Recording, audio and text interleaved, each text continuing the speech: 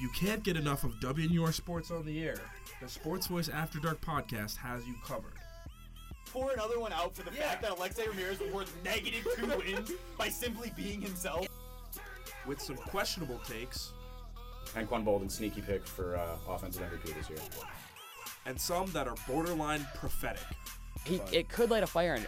I wouldn't be surprised if the Packers went 6-2 and went 10-6 to win this division. Subscribe to WNUR Sports on iTunes or SoundCloud to have the best hour of sports podcasting delivered to you every week. Sports Voice After Dark. Are you active on social media? Find WNUR Sports on Facebook or follow us on Twitter at WNUR Sports to keep up to date on everything Northwestern. And you can check out our website at WNURsports.com, where you can listen to live broadcasts and gain access to coverage and commentary on Chicago's Big Ten team. Click Schedule on the menu bar for a complete calendar of upcoming broadcasts.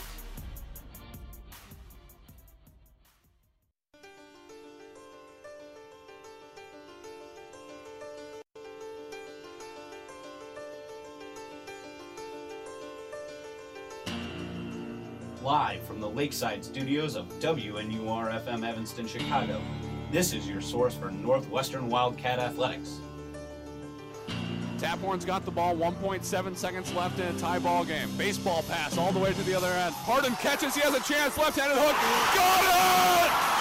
Going deep, man wide open, caught at the 5, end zone, touchdown, Sullivan Bolts! Tosh for 3, no good, Law is there, and we got a ball game!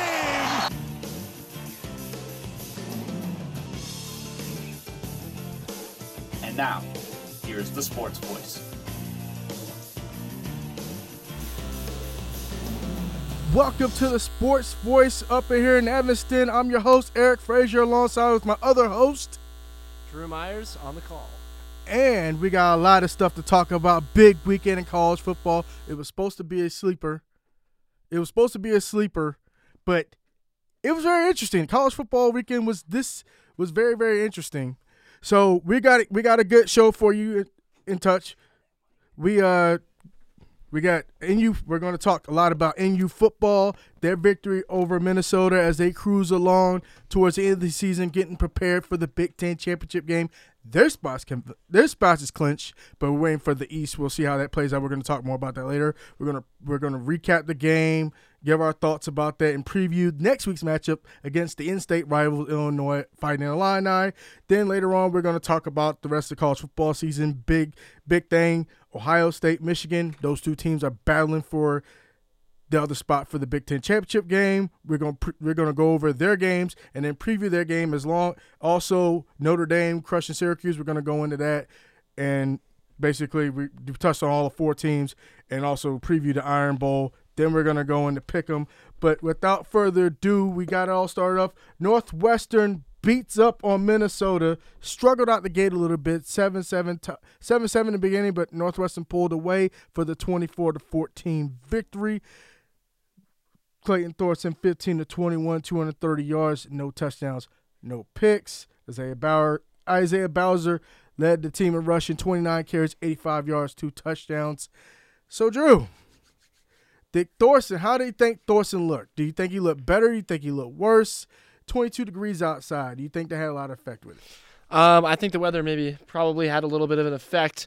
But as I was saying, talking about earlier this week on the Moving the Chains podcast, I thought Clayton Thorson had an okay game, 15 for 21. Obviously, great to see no picks. Earlier in the season, you saw in the Wisconsin game, he threw 3 interceptions. So that is a great stat line if you're a Northwestern fan, looking at Clayton Thorson throwing no interceptions. Really great there. But the offense, to me, just overall seemed to be kind of stagnant. Again, it was a slow performance coming out of the gate.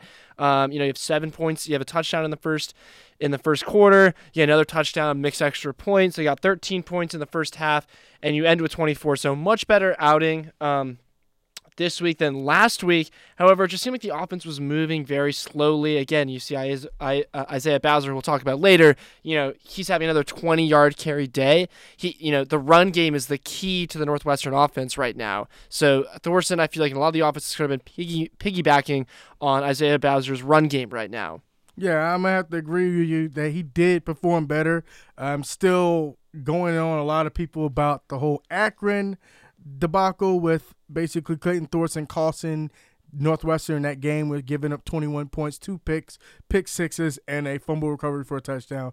Great job by him not giving up the big plays, not giving up any turnovers in this game, and also scoring a rushing touchdown, getting in zone. So like he tried to he did move the ball around a little bit, and it did get to wide receivers. They just couldn't get in for the wide receiving catching touchdowns, but they were able to punch it in from short distance with Isaiah Bowser. So basically they're looking good so far. So, I mean, I've been saying all year long, pump the brake on this team. I'm really not convinced. So far, 7-1 in conference play, got all their victories through the conference. So they're looking good heading into the final week, and they need to perform well against Illinois. We're going to get into that. So speaking of the rushing, Isaiah Bowser led the team rushing 85 yards, longest carry 15 yards, and he had 2 short distance touchdowns. And after that, Berkeley Holman with 10 yards, Chad Hanakoa with 9 yards, Solomon Vaught had 1 yard on 5 carries, and Clayton Thorson negative 10 yards, but he's a quarterback, so we're not going to really penalize him, and he got a rushing touchdown. So is there any cause for an alarm? Because out of all those carries, he averaged less than 3 yards per carry. I would say hold the brakes on the concern, because this is Isaiah Bowser's. This is his run style. It's go right at the teeth of the defense and try to get short yardage play. And I think the real goal of that right now, you run the ball on first down, you're giving yourself a 2nd and 7, a 2nd and 5. You're getting yourself a few yards. That way, you're not sitting. On a passing play, you pass on first down and you're sitting, and you have a 2nd and 10. That way, I think that, they can move up a little bit more. So I wouldn't be so concerned that there's a lack of, serious running plays. But what's been good so far has been the fact that Isaiah Bowser's been sort of able to push the ball and really just, go right through the teeth of the defense, as I was saying earlier. I am going to go – I'm not going to say anything to panic, because by running back committee, Isaiah Bowser really stepped up, especially in that Rutgers game. So I think that they're good with the running situation they have found. I think with him being a freshman, he has 4 years to develop, and I think that Isaiah Bowser has time to develop with 4 years behind, and I think he's the next coming of Jeremy Larkin. Jeremy Larkin was definitely the workhorse of this team and definitely getting all the carries, and that's definitely established the offense. But I think they after trial by fire, trial by committee, they got Isaiah Bowser. So it's not really a cause and alarm. I think it had more to do with the weather. Like, it was 22 degrees, and insanely, this team warms up. Normally they warm up in full sweatsuit and pads and everything else. No, not Northwestern. Northwestern must have mistakenly felt like it was 60 degrees higher than what it was out there, because the air temperature in Minnesota was 22 degrees, but they came out there like it was 82 degrees with nothing but shorts on and trying to warm up and say, hey, this ain't cold. But I've lived in Minnesota, and it's definitely cold. You mentioned his name just earlier. You mentioned his name a little bit earlier, Chad Hanaoka. He's really just an incredible story. I know, he's not getting a lot of carries every game, but I wanted to plug that really quickly. He's gonna share this mic with me, so come over here. All right, so basically, we're still talking about Bowser. I mean, it's pretty good. Say that we've had some technical difficulties. I mean, we got some technical, but that's all right. It's radio. We good. We good up in Sports Voice right now. So we see that Northwestern running has done trial by committee. We're doing microphone by committee right now. So we're all good. So we got this taken care of. So basically, we didn't touch on the offense, but the big factor in this win was the defense. Like, we got to go to the other side of the ball, because Thorson and Bowser put points on the board, but the defense, 3 turnovers, 2 picks, and an interception, and 4 sacks. Let's talk about my man. What's my man's name? Nate Hall, 2 picks, and then basically Graziano with the fumble recovery. What'd you think about that defense? Do you think they played angry, or do you just think that they were just like, okay, we tired of this disrespect. We trying to get prepared for a rematch with either Michigan or a matchup against Ohio State in the championship game, and we gotta do it right. What you think? I think this defense is looking really strong, and you got a few players that are really, making the difference for Northwestern right now. You look at Patty Fisher, who had 11 total tackles, 5 solo, 1 sack. You look at Blake Gallagher with 3 solo tackles. Again, you look at Nate Hall, who had those 2 interceptions. Joe Gaziano, who's forced a few fumbles so far this season, also had a sack on the day. And then you also look at J.R. Pace, and you look at Travis Willock, who had 15 tackles, 11 solo tackles in this week's game against the Minnesota Golden Gophers. So I would say, if you're a Northwestern fan looking at this defense, they've been really strong, only allowed 14 points versus Minnesota, and they only allowed 10 points against Iowa, coming off of giving up 31 points to Notre Dame. So they've really turned it around these past 2 weeks against both Iowa and Minnesota, and I'm expecting a similar performance against a low-performing Illinois team that is now sitting 2-6 in conference play in the Big Ten West. Man, I'm going to have to give it to you, the defense. I mean, they stepped up pretty well as well. I mean, they are showing their might. Notre Dame is a good team. They've proven it this year. They're undefeated. They're focused on the playoff, and they have the best chance. We're going to get that, and we're going to talk more about them, but it's just I had to bring that up to talk about just Northwestern's defense towards them. It's like they gave up 31 points, but they were in a fight with Notre Dame, and they almost took the lead against Notre Dame. So the offense did step up as well. Defense had their best against the team, but, yeah, with giving up 14 points for Minnesota, 10 points to Iowa, and then the big game was Wisconsin. That was definitely the eye opener because Wisconsin was basically on a collision course to take over the West and win this part of the conference, win this division. And then Northwestern's defense stepped up, handled their business, and they really held tooth and nail with Rutgers. So pretty much, I think that the defense can show up against Illinois. I think that Minnesota's a better team than them, even though Illinois did beat Minnesota. I think that the defense as well. So we're going to move on from last week or yesterday to next week. Final game of the season. What's the trophy that they're battling? What's it called? I know it's the Lincoln hat, but what's the trophy called? I actually can't remember off the top of my head, but they're battling. This is an important game regardless of whether or not you're looking at how the season's gone so far. All right, so basically previewing Illinois is the final game of the year. Really, it's just a bragging rights game. Northwestern's already walked up the West. Illinois really just playing for next season. This is their last game. Pretty much they lost 63-0 at Iowa, at home against Iowa. It's the Stovepipe Hat Trophy. Thank you, Drew, for looking that up. Stovepipe Hat Trophy. That is the bragging rights for this game. That's what the purpose of this game is right now. It's just really a tune-up game for Northwestern. And I think that everybody needs to play lights-out football in this game because they're playing for a bigger matchup next week. If they win next week, they win the week after next in the Big Ten championship game, they're going to the Rose Bowl if they win. So pretty much that's probably on their minds coming up. So they need to perform well defensively, offensively, no mistakes right now. I mean, they're like Northwestern, the secondary's hurt, and they're still trying to do running back by committee, but they did beat Minnesota and the struggles for NU. What are you thinking on this game so far? Well, as you're looking forward to that game, obviously you were saying the Big Ten championship's got to be in your mind. What's going to help Northwestern, though, from thinking too far ahead is the fact that you don't have any team right now in that Big Ten championship slot. So, it's either going to be Michigan or Ohio State, and that's the last game of the season. So you can't really prep for that game. Sort of how when they were playing Notre Dame, it was like, does this game really matter? And, like, are they going to focus on Notre Dame too much?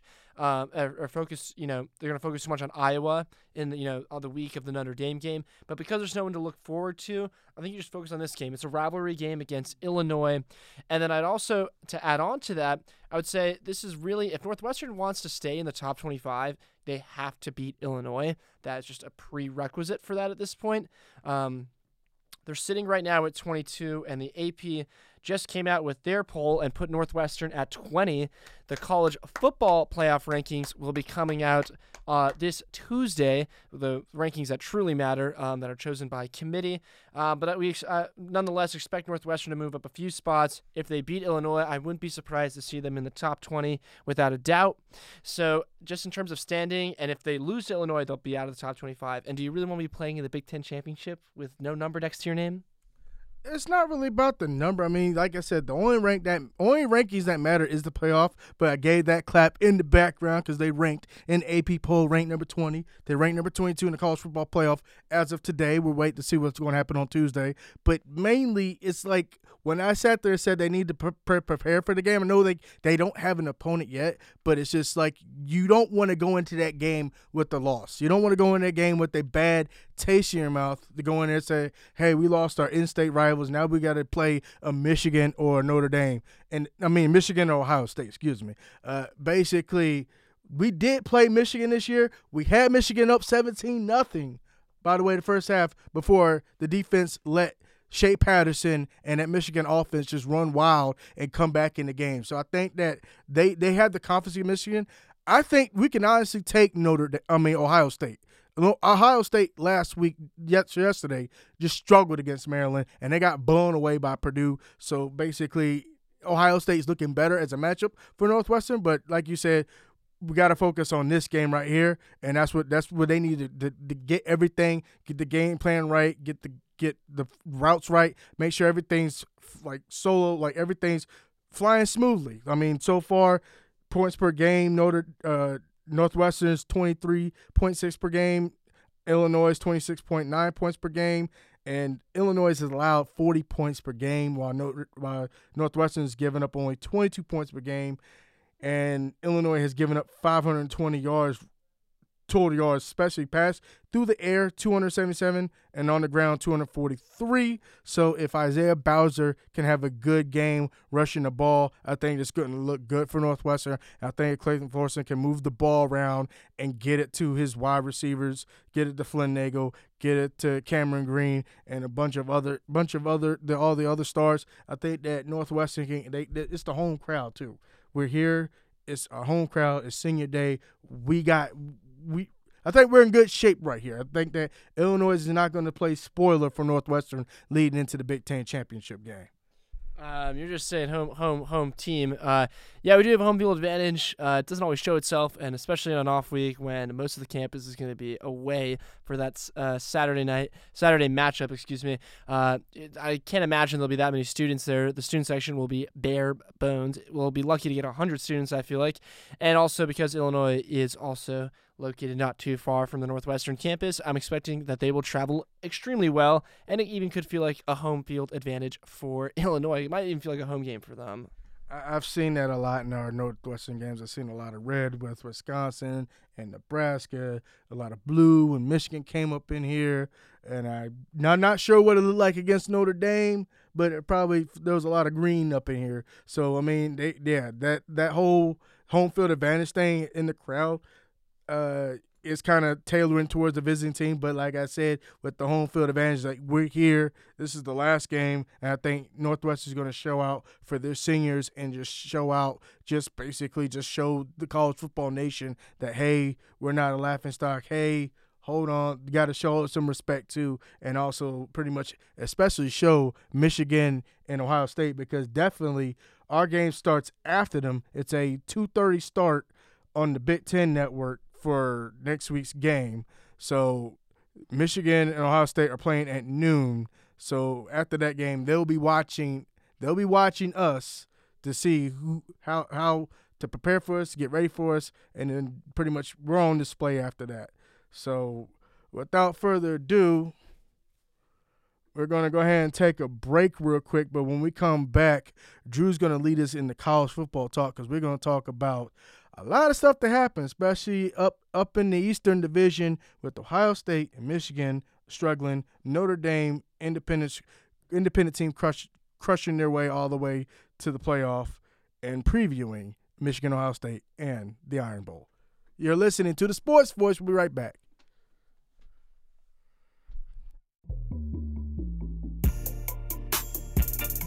Let's Tailgate, the official merchandiser of Northwestern Athletics, supports this broadcast of WNUR Sports. Let's Tailgate is located 1.5 blocks west of Ryan Field at 1807 Central Street. You can also find them during football games at Ryan Field and in the lobby of Welsh Ryan Arena during basketball games. Let's Tailgate carries Wildcats merchandise, as well as Chicago Cubs, Chicago White Sox, and Chicago Bears gear.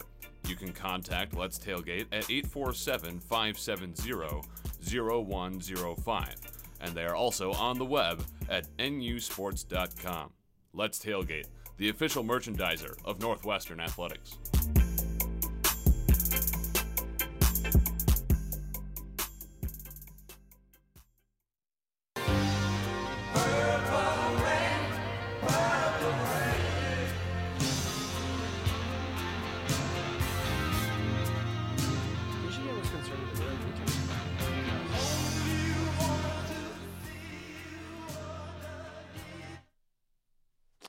And welcome back to Sports Voice. I am Drew Myers here with Eric Frazier. We are coming back to you to run down what happened this week in college football. So we're going to start it off right now looking at the Big Ten East. This has the most repercussions for Northwestern in terms of who they are going to be playing in the Big Ten Championship on December 1st, Saturday at 8 p.m.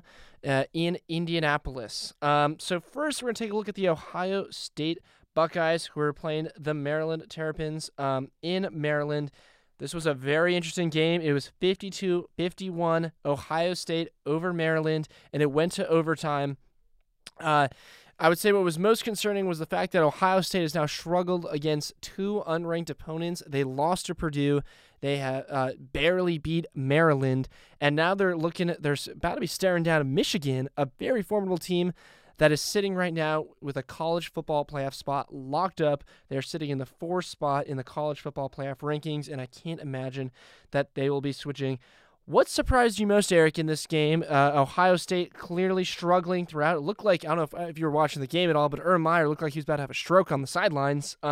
He was very disappointed in the way his team performed, and I'm sure he was, thankful, must have had the biggest sigh of relief when Ohio State won that game and basically secured them, made sure that they can at least go to the Big Ten Championship and keep their college football playoffs hopes alive. A loss against Maryland would have been devastating and would have ruined their season, and that would have been an abrupt end to what was going on there. Not to mention that Maryland could have won the game. They lost on a 2-point conversion, tried to go for it all. But what surprised you in this game most about Ohio State's performance?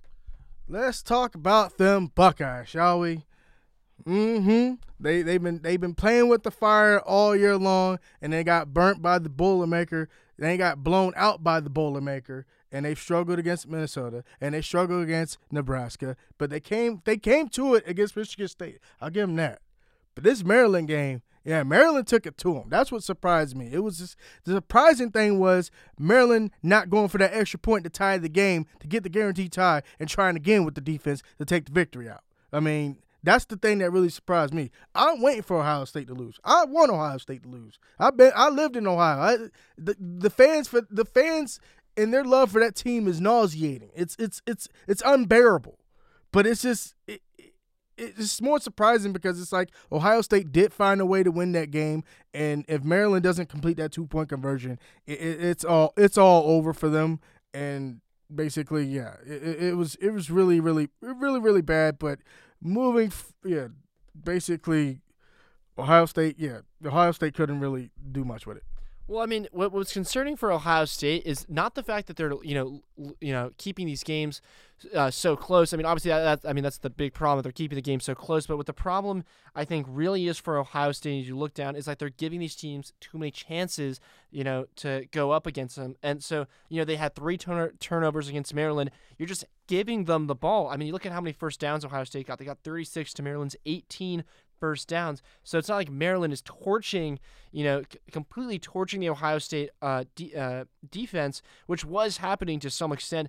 But, Ohio State also had 10 penalties for 79 yards, giving just the team, Maryland more chances. They're making very silly mistakes.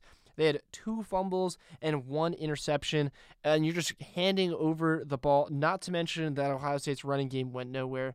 Their rushing was 283 and their passing was 405. So the offense was there. They're just giving the ball to Maryland and just giving them too many chances.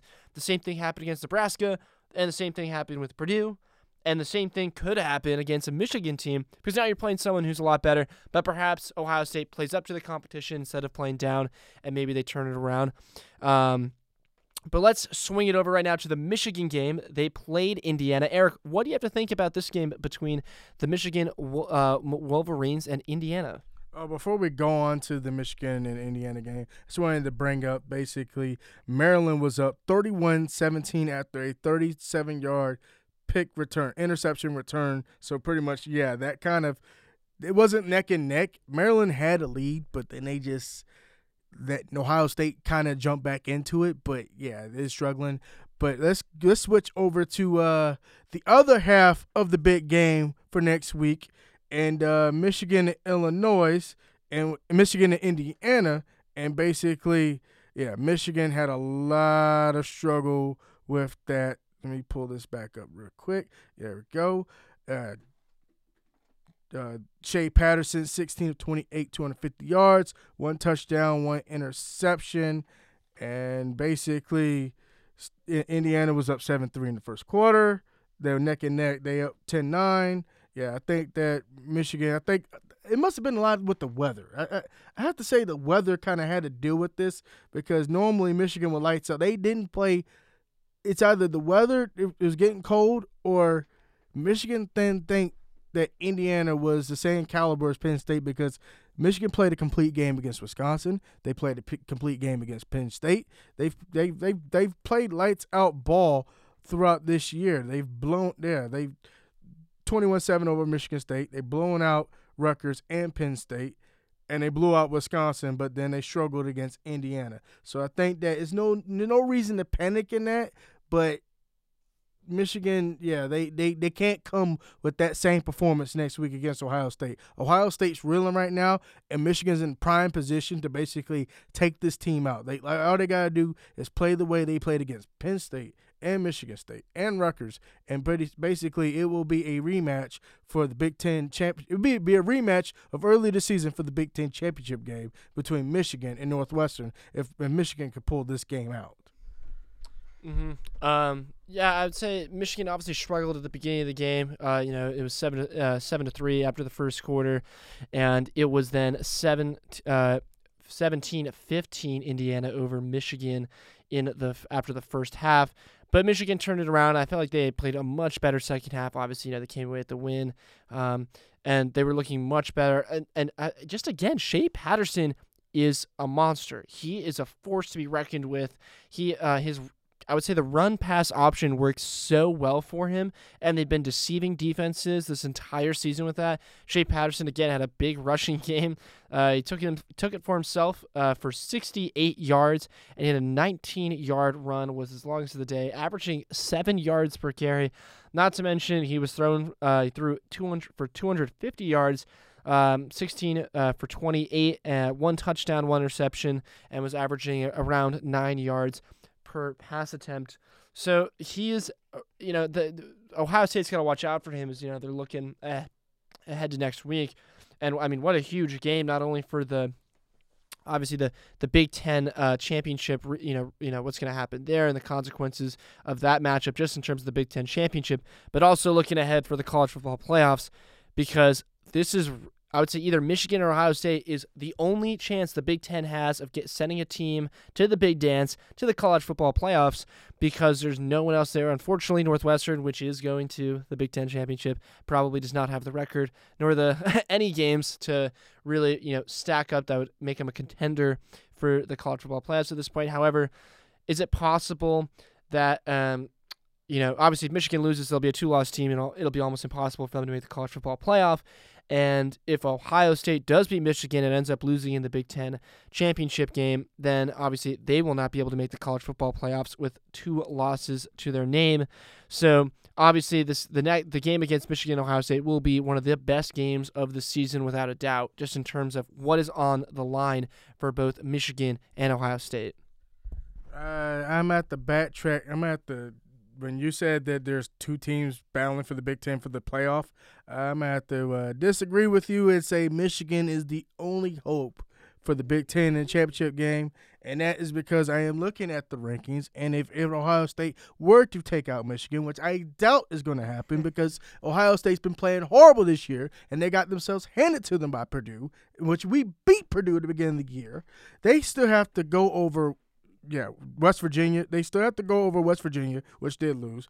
Washington State, LSU, Oklahoma, and Georgia to even get into the crack of 4. Those are the guys are right above them, and right now Oklahoma's playing good football. The SEC championship game might do some favors, but it might not because it's Georgia, Alabama for that, and if Alabama loses that game, they're still in the playoff. No, Saban paid them off, and it's Alabama. They're gonna be in. Their resume is spot on. They're shoo-in. Clemson is playing lights out football. I mean, they struggled early against Duke, but then they came out and won their game. And Notre Dame literally has to just beat USC, and they've punched their ticket into the playoff. So basically, yeah, if Michigan were to lose next week against Ohio State, the Big Ten's out. They're out of the dance, and thank Notre Dame for that, for being out of the dance. I'm gonna have to disagree with you a little bit. I think Ohio State still has a chance to make the college football playoffs. Okay, because look at who some of these teams are playing. So you have Alabama playing Georgia to close out their season. So if Georgia loses, goodbye top 10. Yeah. If obviously Michigan will be out if that happens. You have Washington State playing Washington next week, which is a huge game. So, again, that's another opportunity for Washington State to get bumped out. And then you look at Oklahoma. They also have a tough game. They're playing West Virginia. So, that would be the decision between West Virginia or Oklahoma at that point. Should they both? Should West Virginia win? You're deciding between Ohio State and them. And then, obviously, even two-loss LSU team and Ohio State could end up winning the Big Ten Championship as well, especially, I can imagine them beating Northwestern in the Big Ten Championship, so there'll only be one loss. They'll have won a conference championship game. I don't see any reason why they wouldn't have a serious chance of making the college football playoff at all, not to mention if Oklahoma were to lose to West Virginia. Also, Oklahoma and West Virginia would most likely be playing for each other in the Big 12 championship game, depending on how that goes. And I think what's really interesting also is, even if Alabama and Georgia, both finish the season so, they could be having a rematch in the SEC championship game. So they'll be playing each other twice in the span of 2 weeks, which I think is also just incredible at this point. How that's going to work out as well. So, we'll see how that goes. But actually, excuse me, they're only playing each other for the SEC championship game. Yeah, I was getting my schedules confused. Yeah. Regardless, though, Ohio State, I think, has a serious chance to make the college football playoff. That is my remark there. I'm going to have to disagree with you at that point. We will see. Let's talk about a team that actually has a shoot-in to the playoff, and that is the South Bend Bronx Bombers. I'm trying to come up with a creative way to play off them uniforms they wore yesterday, because there's a lot of people that disagree with the Notre Dame uniform yesterday, because that's like the New York Yankees coming to South Bend, Indiana, and thinking they're going to put on some gold batting helmets and wear some gold Irish. That ain't going to happen. For Notre Dame to sit there and take their reputation and then turn around and throw on the uniforms, I think they look pretty good. I kind of like them. Unique, different style, but a lot of people weren't fans of it. But, yeah, it doesn't matter about the uniform. It matters about the play on the field, and they sure did play well on the field yesterday, handing a 36-3 thumping of Syracuse, and the 3 was a mercy points at the end, because I think it was just garbage time, and Syracuse just pretty much got in field goal range and had to do something to just get the donut off the scoreboard. Let's talk about that. Let's talk about how Notre Dame looks like a complete team. Ian Book, Brandon Woodbush, whoever you put in there at quarterback, they're going to do some damage. They're causing turnovers. They're moving the ball down the field. 463 yards of total offense. Dexter Williams running the ball. He catching passes out the backfield. They're shooing. All they have to do is beat USC, and they're in. That's it. There's no conference championship for an independent team.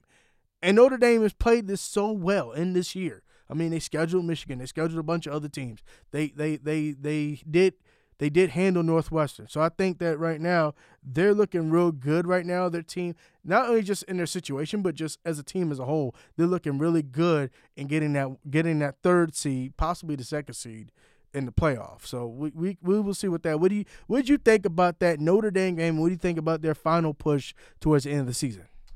Well, I'm not surprised that Notre Dame has like a serious chance. Just talking about Notre Dame made me think of UCF, who's also sitting at undefeated. They're the only two undefeated teams left right now, sitting in the top 25. Other than Alabama, of course, no shocker there, as always. But you're looking at the real difference, of course, between Notre Dame and UCF is their schedule. And you look at Notre Dame's schedule, they played, Stanford, they've played Virginia Tech, they played Michigan to start the season. And, Syracuse was ranked 12th in the nation for some reason in the AP. They dropped significantly down. What do you have to say about Syracuse? I wouldn't say they're a joke, so I'm not going to write them off as a joke. They are ranked. They're 8-3, have a good record. I'm not going to write them off as a joke. I'm not going to sit there and do that. Yeah, they went neck and neck with Clemson. I think that 27-23 loss to Clemson had a chance of them going up in the ranks, and they also took down a really good NC State team, and basically Louisville, they took them out. Wake Forest was pretty good. That was pretty much their notable wins. I think that Clemson loss really put them on the map, but then Notre Dame didn't really turn out the lights on that party. The clock struck midnight. Any other cliches you want to use to just basically just say, welcome back to Earth, guys. This is, y'all good, but y'all ain't that good yet. But I think that, but so far, they're not really a joke. 3 losses on the year, tough loss against Clemson, and they got handed by Notre Dame. So, I can see the 12 ranking there, but they definitely need to drop on that one. Well, it was such a poor game by Syracuse, obviously only scoring 3 points. But you look at DeVito, the quarterback for Syracuse, went 14 for 31, only 105 passing yards, 2 interceptions. To Ian Book's 292 passing yards, 2 touchdowns, and 1 interception. Ian Book obviously been a great addition to Notre Dame this season, coming in after the injury to the quarterback for Notre Dame earlier. And then you also have the rushing game, Williams for 13 carries, 74 yards, who had a so-so game against Northwestern for that matter. But Ian Book's been just spot on, having one of the best passing completion percentages in the country, and no different again in this game. So I'm not surprised to see Notre Dame. I think it always is interesting though, the fact that Notre Dame was going to be able to sit this high and without the conference championship game, still make the college football playoffs. Whereas a lot of teams, it's sort of like, a pro and a con. Because so the good thing about having, about them not being in a conference is they don't have to worry about a conference championship game ruining their college football playoff hopes. Alabama would be probably okay if they lost to Georgia, perhaps. But, if Georgia loses in the SEC championship game, they're not making it. If Michigan loses in the Big Ten, they're not making it. So no, that's the good thing about Notre Dame. They can sit at 12-0 and don't have to. They're playing USC. I'm assuming they're going to win that game. They can sit at 12-0 and be okay and still make the college football playoffs. Whereas if, however, the bad side is if they're sitting at they're sitting at 11-1 and they have 1 loss and they don't have a conference championship game to make up for that loss. If it was a bad loss, for example, let's say it was Northwestern's loss to Akron, they don't have a conference championship to be like that was just a fluke. That would keep a stain on their record. So it's good and bad, I feel like, for Notre Dame, but I feel like they should still move themselves to a conference. I feel like just to level out the playing field, and with the way the college football playoff has been working so far and how important the committee considers those conference championship games when making decisions, when it comes down to decision time, I feel like, it gives Notre Dame sometimes an unfair advantage in this case when they're sitting undefeated, whereas, if they weren't, but I mean, we could have this debate over and over again. And of course, UCF again, having another win, the AP put them at 8. Just makes you think about how the college football playoff process works. And, every year when we get to the end of the season, we're always questioning what's going on. Does it need to be expanded? Does it not need to be expanded? I mean, we're going through Notre Dame's schedule right now. I mean, they struggled against Michigan 24-17. They struggled against Ball State 24-16. They struggled against Vanderbilt 22-17 before coming alive against Wake Forest, Stanford, Virginia Tech. They struggled against Pitt, but then they dominated Navy, beat Northwestern, and basically Florida State and Syracuse got back on their winning ways. So I mean, they haven't really blown out teams, but they've shown their poise and shown their might. And basically, They're in the ACC. Notre Dame's in the ACC for every sport except for football. So I think that they could cross over to the ACC, but right now the ACC is full with 14 teams. I don't know if they want a 15 team or if they in order to make it even, add another team, make it 16 teams. I think there's overkill. There is room in the Big 12. In the Big 12, they only have 10 teams. I mean that's a Power 5 conference right there. I mean that could level out the playing field. They get Notre Dame, they get another team. They can make the Big 12 a little bit more heavy or whatnot, and just make it more interesting like it used to be. So I think that's good, but I think right now we got to take it to break. Yeah, we're going to take it to break, and when we come back from the break, it'll be Pick'em. We will be doing Pick'em. We will be choosing, for example, what is the greatest battle ever between number 1 and number 2 in sports? We'll be answering other great questions like what is the worst player-coach fight ever? When we come back from the break, you'll get answers to those very interesting questions. We'll see you back in a second. Thank you. As a non-profit radio station, WNUR has maintained its status as the largest student-run radio station in the country. But without corporate donors, WNUR Sports could not offer award-winning coverage of Northwestern athletics. Equipment, travel, and other costs are paid for by our underwriters, who in exchange receive exposure on a 7,200-watt station that can be heard throughout Chicago and online throughout the country. If you are interested in underwriting, send an email to WNURsports@gmail.com. It's affordable, tax-deductible, and helps Northwestern students bring you broadcasts like this.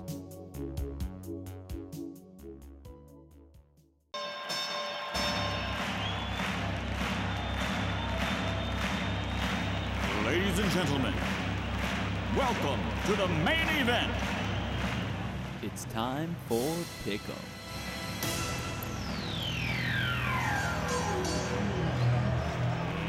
Let's get ready to rumble!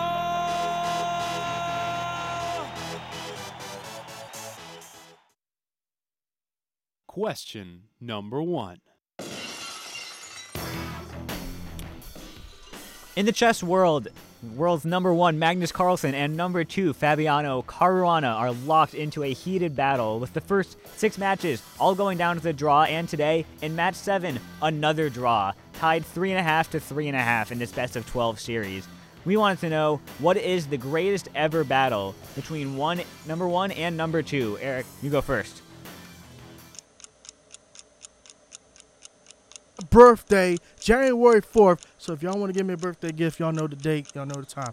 Anyways, Pasadena Rose Bowl, national championship game, Texas, USC, 1 versus 2. Matt Leinart, Reggie Bush versus Vince Young and the Texas Longhorns. USC had been dominated for many years before. Texas was coming up. Vince Young, everybody was like sick and tired of USC. I was sick and tired of USC. So I think that last play when Vince Young scored and then won that game, Texas over USC, that is the greatest 1 and 2 matchup ever.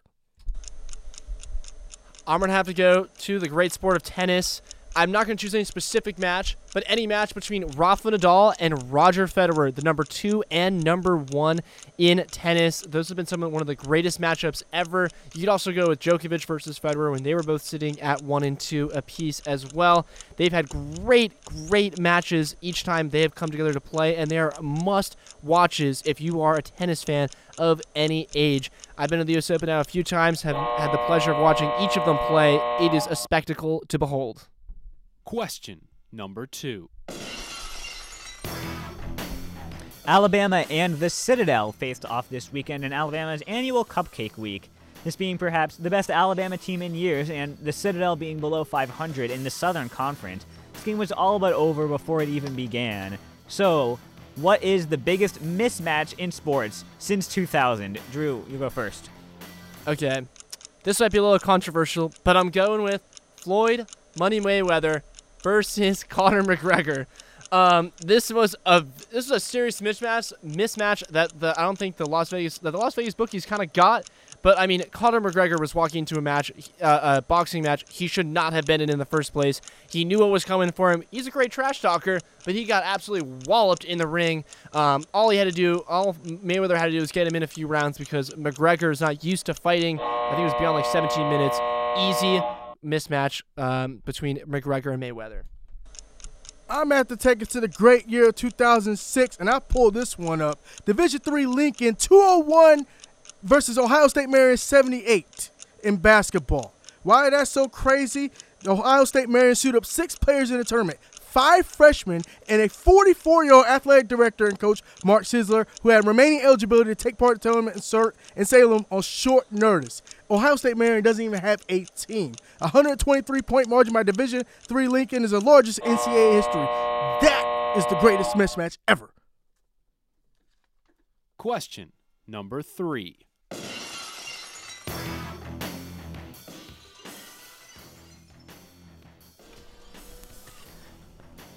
Despite the loss, it was another fantastic day for Purdue's Rondale Moore yesterday. Moore had 114 yards and 2 touchdowns and another highlight reel spin move. Who is the best freshman phenom in college football history? Eric, you go first. I'm going to have to take it back to 1980. Herschel Walker. There's many guys on the list, but I'm going to have to say Herschel Walker. Stats impressive, 1,600 yards, 15 touchdowns, and 4 200-yard games. He set off for Georgia, and why I picked him is for what he did in the NFL. Basically, he literally traded – he was part of the great trade robbery that allowed the Cowboys to become the Super Bowl. They traded him to the Minnesota Vikings, and the Cowboys got picks instead, and they became the dynasty and the team of the 90s because of Herschel Walker, and that started back in 1980 when he was with the Georgia Bulldogs. So I'm going to tell you, Herschel Walker, freshman phenom.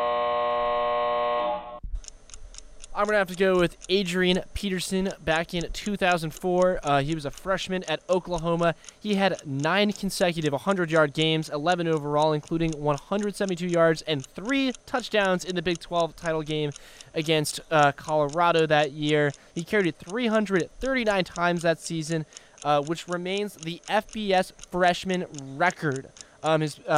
So I think that's an easy one. Adrian Peterson has also been, had an unbelievable career in the NFL, so able to transfer over what he did in college football to the NFL.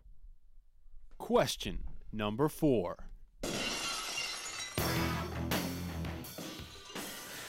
Ed Oliver and Major Applewhite earlier this weekend got into a skirmish on the sidelines that had to do with a jacket Ed Oliver was wearing. Coach Applewhite tried to take it off of him by force.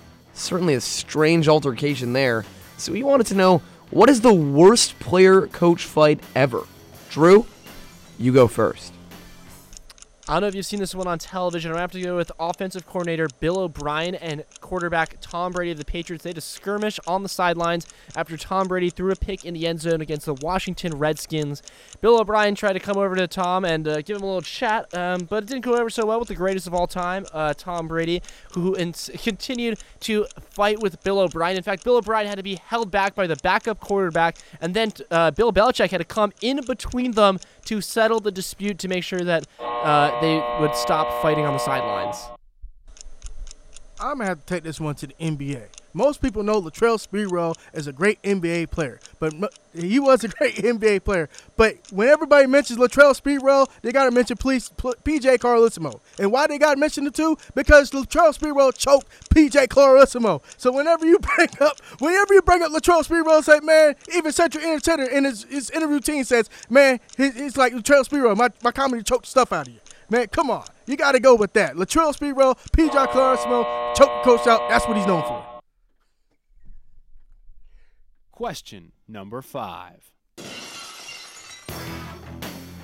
It arrived earlier today that Condoleezza Rice is potentially under consideration for the Browns' head coaching position. The former Secretary of State is famously a member of the College Football Playoff Committee, but hasn't officially worked in football. This would certainly be a surprising hiring for the Browns, but we wanted to know, what is the strangest coaching hire in sports history? Eric, you go first for this one. Man, I'm probably going to take the L on this question, but I don't care. I saw this question. I got to say this is big time. Those already know what I've been talking about all day. And that, my man, is John Gruden of my Oakland Raiders is the strangest hire ever. 10 years, $100 million, and you come out with 1-8, 2-8 now. They got the win today. Yes, they got the win today. But come on now. When he went into the interview, ain't nothing said about trading Khalil Mack, Amari Cooper, Bruce Irvin to other teams, and then also a rebuild. John Gruden, the weirdest and worst hire for the Oakland Raiders ever. Put him back in Monday Night Football. I don't know if I have that much anger towards this coaching decision. I actually looked this up. This is very interesting. It was this guy, Joe Quinn. He was the first Australian-born player to ever play professional baseball in the United States. And his record as a manager was 12-104 with the Cleveland Spiders back in 1899. That is currently one of the worst baseball seasons ever in history. And that was it. He was 23-132 in his time as a manager in the Major League Baseball. At the buzzer, this one is over. Wow. Wow. Great pick'em. Always. Always a great time. Always. It's 8:51. We got about 9 minutes. So let's get Plenty to of time, yeah. Number one. Noah, take it away. Two good answers here. I'd say arguably the two best answers that could have been given for this first question. We wanted to know the greatest ever battle between number one and number two. Eric got the benefit of going first here. I think whenever you hear number one and number two, Ari, one thing pops into people's heads, at least people of our generation, and that's the Vince Young Rose Bowl. That's the way I think of it anyways, that 4th and 5 run by Vince Young to beat USC, one of the greatest college football games ever played, and two of the best teams in college football history. So certainly a Clash of the Titans there. And Drew with a solid answer as well. I think suffers from a lack of specificity a bit, but any Nadal-Federer matchup, this is the second straight week that SportsVoice has mentioned Nadal-Federer, so I love that. Certainly one of the greatest number one, number two rivalries of all time. They've been, I believe, one of them has been number one and the other one has been number two simultaneously for like a total of 10 years or something at this point, which is crazy. But I'm definitely leaning towards the Rose Bowl answer here, Ari, because that's a specific matchup. It's also just so iconically number one versus number two. That's just what I'm thinking. What about you? Yeah, it's tough because, I mean, that Rose Bowl, it's the easy answer. But it's the right answer. I think I agree. It is the right answer. You can't blame him for taking the easy answer because it's the correct one. I mean, there's some incredible Nadal-Federer matches as recently as very recent. Yeah, but still. I think at the end, the Rose Bowl, that 1 versus 2, anytime you think about 1 and 2 and the way that it ended, I think that's where you have to go. Although, watch out for this chess match. That could be the future pick'em answer. Yeah, true. So this first point goes to Eric. For the second point, I think we have to ask for some clarification here, Ari. We're gonna send it back into Eric here in a second. Eric, we didn't understand who the two teams that you were talking about were for question 2. Okay, yeah, I was rushing into that. So basically, it's a Division III Lincoln, and it is a matchup between Ohio State Marion, and the final score of the game was 201 to 78. And basically, it says it's the scoreboard read 0-1 to 78, and it basically couldn't handle 200 points. And it was a 123-point margin by Division III Lincoln's largest NCAA history. And then the fact that Ohio State Marion, 5 freshmen and a 44-year-old. Yeah, I got you. That's a mismatch. Yeah, I hear you. Yeah, we found from 2006. So, I mean, just to be clear, the reason that I specified after 2000 is because if you go back to like 1850, if you go back to those Cleveland Spiders, that were referenced in an answer. I think we wanted to make it a legitimate, and I think both of these are very good answers, somewhat of a different path, but I definitely like the Mayweather-McGregor answer. Yeah, not what you would think about for a worst but it definitely mismatch. Looks like a mismatch. What was the line? Was there odds set on that? I think Mayweather was a minus at least 500, but the only reason he was so low was because dumb people betted McGregor a lot.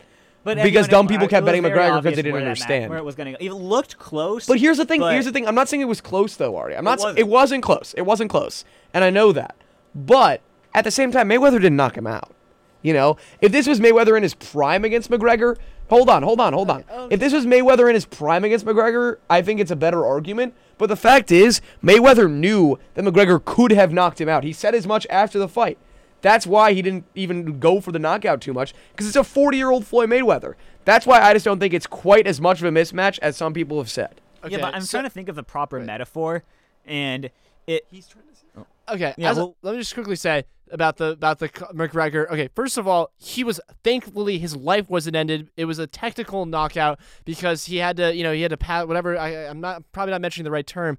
McGregor literally was stumbling across. He was like, you shouldn't have called it. He got his life saved. One more punch would have been down on the ground. He was totally woozy. It was a TK. It was a knockout. Like basically it knocked him out. Mike Tyson did that to people in the first round like 15 different times in his career, and you didn't mention any of those. So I don't think that's a very good argument for you. Because just because McGregor almost got knocked out, hundreds of boxers do get knocked out per year. So just because McGregor was woozy and on the ground doesn't mean that was the biggest mismatch ever, when in boxing, hundreds of times per year, guys get knocked out in the first round. It wasn't a mismatch in the pocketbook. That fight had nothing to do with actually skill or boxing. It was a one-sided match. His fight was on Floyd Mayweather's rules, his own territory, everything. Everything was all Floyd Mayweather. That was nothing but a paycheck fight. So that shouldn't even count. That was a paycheck fight. They got rich, they got their pockets filled, and they got everybody to buy that. And I know y'all bought that. All right, let's bring it back. Sounds like Eric's arguing for Drew's answer, so I feel like we should. No, I'm not. Do not rebut. Shouldn't even count because it's a pocketbook fight. Okay, I don't think that's a good argument. I'm just gonna say that.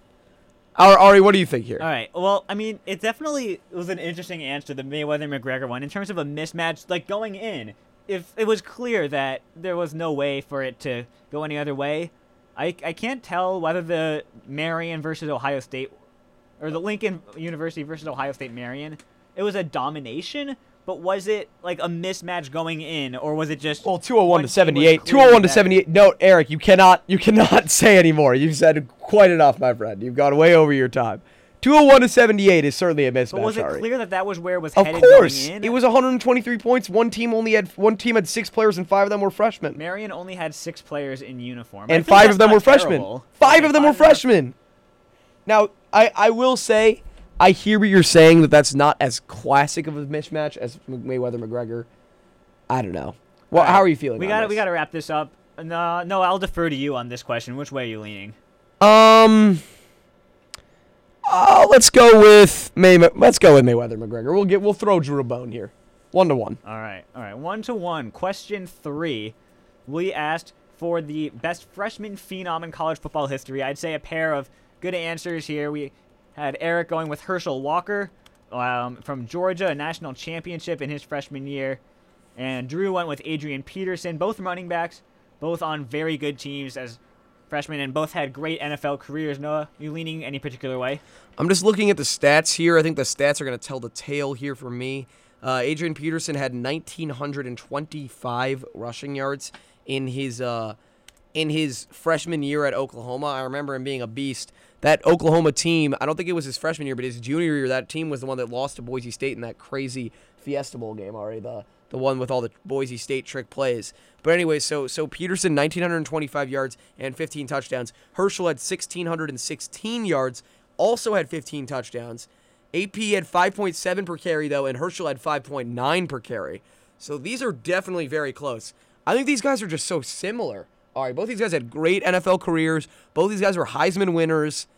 I don't know how you can split them up here. For me, I'm kind of leaning towards a tie. There's literally nothing that really separates these guys. Well, I'm a little surprised at that yards per carry number. That they're both very good, but also not dominant in the way that. Well, when you have so many carries, you can only have so many yards per carry. If you want to have something to set it apart, Herschel Walker's Georgia team won the national championship over Notre Dame. Oklahoma, they were undefeated until they lost in the Orange Bowl against USC. I just don't think that's AP's fault, though. I don't think that's enough to make it the difference, is what I'm saying. I think this should be a tie. I'm not for ties as much. We can just discard the question. We can say this question is discarded. We can go to 4 questions. I'm trying to find the AP stats from this Rose Bowl and see if. From the bowl games. I like that because these are only. So it was 55 because to Herschel 19. Herschel Walker, only his regular season stats were counted. And Adrian Peterson went 25 for 82 in that one. And what did Herschel Walker go for? Because Herschel Walker's bowl game stats were not counted in his season stats because they didn't start counting bowl stats until 2000. I don't think there are stats for this bowl, but Herschel Walker was the MVP. Okay, there got to be stats somewhere. They don't just not have the stats. What's the bowl game name? It's the 1981 Sugar Bowl. Okay, he was the MVP. He must have played well. Let's just see if we can find it here. Okay. We have allstatesugarbowl.org. Wow, Georgia's quarterback was 0 for 11. That's not good. That's really bad. Okay, Herschel Walker went 36 rushes, 150 yards, and 2 touchdowns in a win. That's definitely, considering his quarterback did not complete a pass, that's definitely a bold performance at AP. You know what, Ari? This is a good measure. I think this one puts it over the top. Herschel Walker's season was better. All right, Herschel Walker, Eric leading 2-1. Question 4. We asked about player coaching fights. Noah, what do we go with? This is the most lopsided question we've had all year in terms of the answers here. This one, I think, Ari, we're both in agreement, is not close. Tom Brady has had a bunch of fights with coordinators over his career, and sure, he got a little bit angry with Bill O'Brien. He yelled at him a couple of times. Latrell Sprewell, he choked his coach, Ari. He was just choking that man. He choked him for like 15 seconds before they got in the way. I mean, one of these altercations is physical, and the other one is a dorky, slow white guy yelling at another dorky, slow white guy. This is not close to me. I'm totally with you. It's 9:01. Let's start to wrap this up. So Eric gets this win. This is point 3. He comes away with the win. Let's quickly go ahead, go through question 5. We asked the strangest coaching hire. Eric went with John Gruden, and Drew went with Joe Quinn of the Cleveland Spiders, who had a career record of 12-104 in 1899. He was also but he was a manager. It's actually surprisingly player similar. Manager, right? He was a manager a few years before of the St. Louis Browns and went 11-28 in 1895. Baseball was weird back then. But I think that's part of it. Like, the Cleveland Spiders, I feel like would have been bad regardless, but to hire someone out of the broadcast booth who was a Corona spokesperson who hadn't coached and not give only him that, a 10-year deal. Exactly, a 10-year deal, the richest coaching deal in football history. I don't think Joe Quinn got a 10-year deal. Joe Quinn definitely did not get $100 million. I can tell you that. Joe Quinn probably didn't even get $100,000. I don't even think he got $1,000. I'm not sure he got paid. He might have done it for free. Let's be honest. Is it even a hire if he did it for free? Yeah, to me, the question here is, what is the strangest coaching hire? And the Cleveland Spiders couldn't have really made a strange coaching hire because they were god-awful. Like, any coaching hire they made, unless they hired, like, I don't know, a woman or something. Mack. But I guess that would have been strange. But, like, back then, obviously, it would have been strange if they had hired a woman because... Oh, yeah, for sure. Because, obviously, gender equality wasn't very big back then. But, yeah, I mean, this is just another guy who sucked. That's not strange. The Spiders were bad. Whereas John Gruden, I mean, you hire a coach for 10 years, $100 million, and he immediately guts your entire team. That's the story for the ages here. All right, so that will wrap things up. Eric gets the win, 4-1. Drew, thanks so much for joining us. Unfortunately, that means we have to hit you with these sounds. You're a loser. You're despicable. Well, hello, loser. Terrible, terrible, terrible. Crazy knuckleheaded terrible. Just go home and cry to your daddy. Don't cry here, okay? Why don't you go back outside and talk to trees or whatever it is you do? And Eric, as part of your win, you get 30 seconds of FaceTime or radio time starting right now. Questions had a lot of issues, but basically that last question was pretty much a funny answer. I'm glad it got the win. I'm glad it convinced you, Noah. But yeah, that's terrible. 10 years, $100 million, and you straight sent Bruce Irvin, Khalil Mack, and Amari Cooper away, and you got the team, and Michael Crabtree goes to the Ravens. Yeah, that's terrible. Gruden, you are terrible. You're a terrible person. You ruined my team. And the only time, and I got a series on Facebook about you. Darn it, Gruden. So there you go. All right. Thanks so much for joining us, Drew Myers and Eric Frazier, along with Noah Kaufman. I'm R11. We will have a show next week. We'll see if we can find hosts. Might just be Noah and I here in the studio. Either way, you won't want to miss it. Thanks so much for joining us. And that'll do it here on Sports Voice.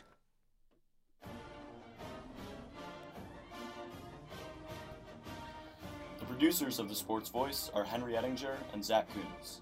The WNUR sports directors are Sam Brief and Will Greer.